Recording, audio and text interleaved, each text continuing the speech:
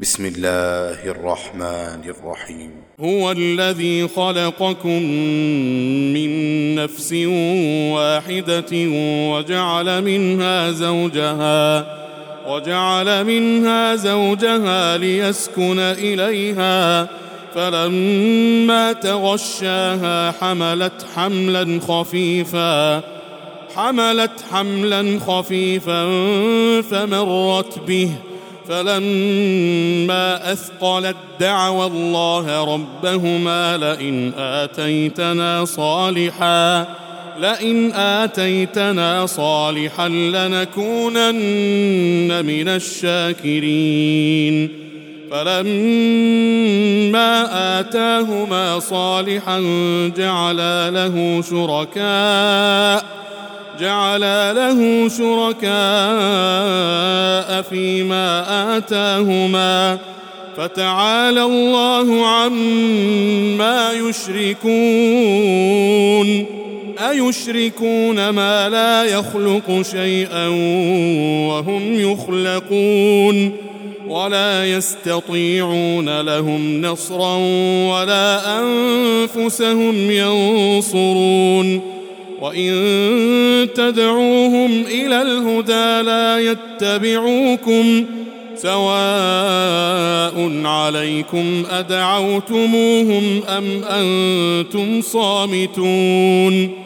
إن الذين تدعون من دون الله عباد أمثالكم، فادعوهم فليستجيبوا لكم إن كنتم صادقين.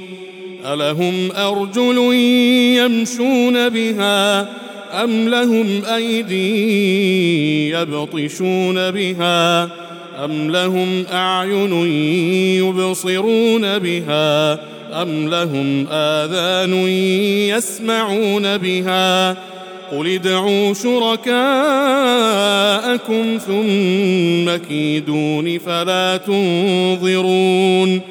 إن وليي الله الذي نزل الكتاب وهو يتولى الصالحين.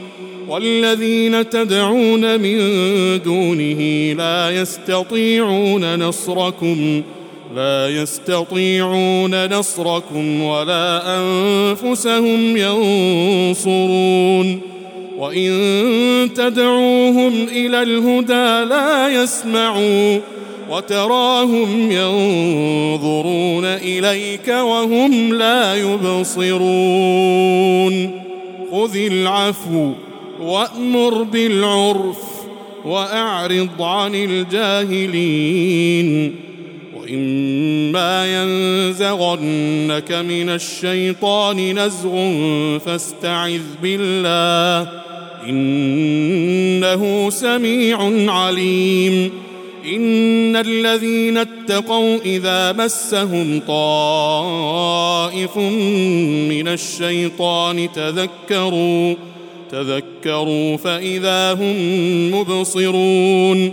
وإخوانهم يمدونهم في الغي ثم لا يقصرون.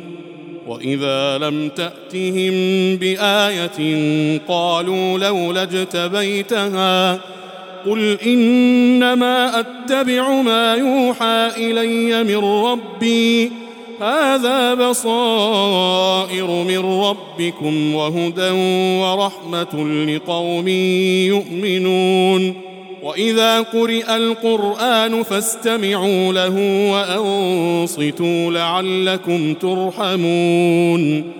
واذكر ربك في نفسك تضرعا وخيفة ودون الجهر من القول بالغدو والآصال ولا تكن من الغافلين. إن الذين عند ربك لا يستكبرون عن عبادته ويسبحونه وله يسجدون.